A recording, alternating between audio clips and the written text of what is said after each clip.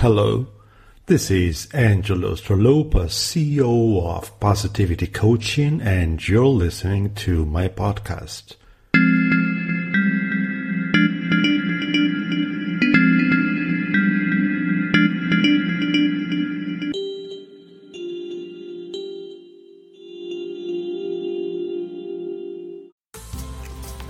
Why is saying no so difficult?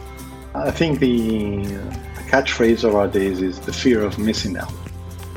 And there are a lot of times when people are afraid that if they say no to something, they will be missing out a good relationship with the person that they denied their agreement, or they will be missing out an opportunity to move further or to learn, or perhaps they will close a door that will never open up again for them.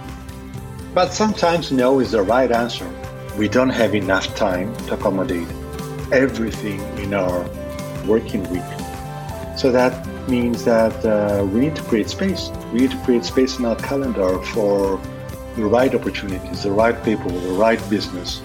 If we don't have the space, we will never can engage the right client.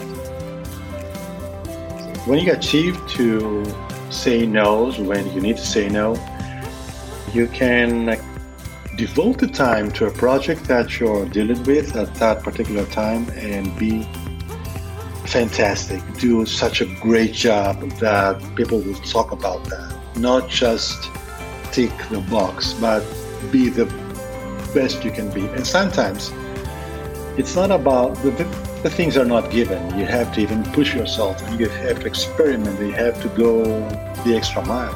So you need the extra time to go the extra mile.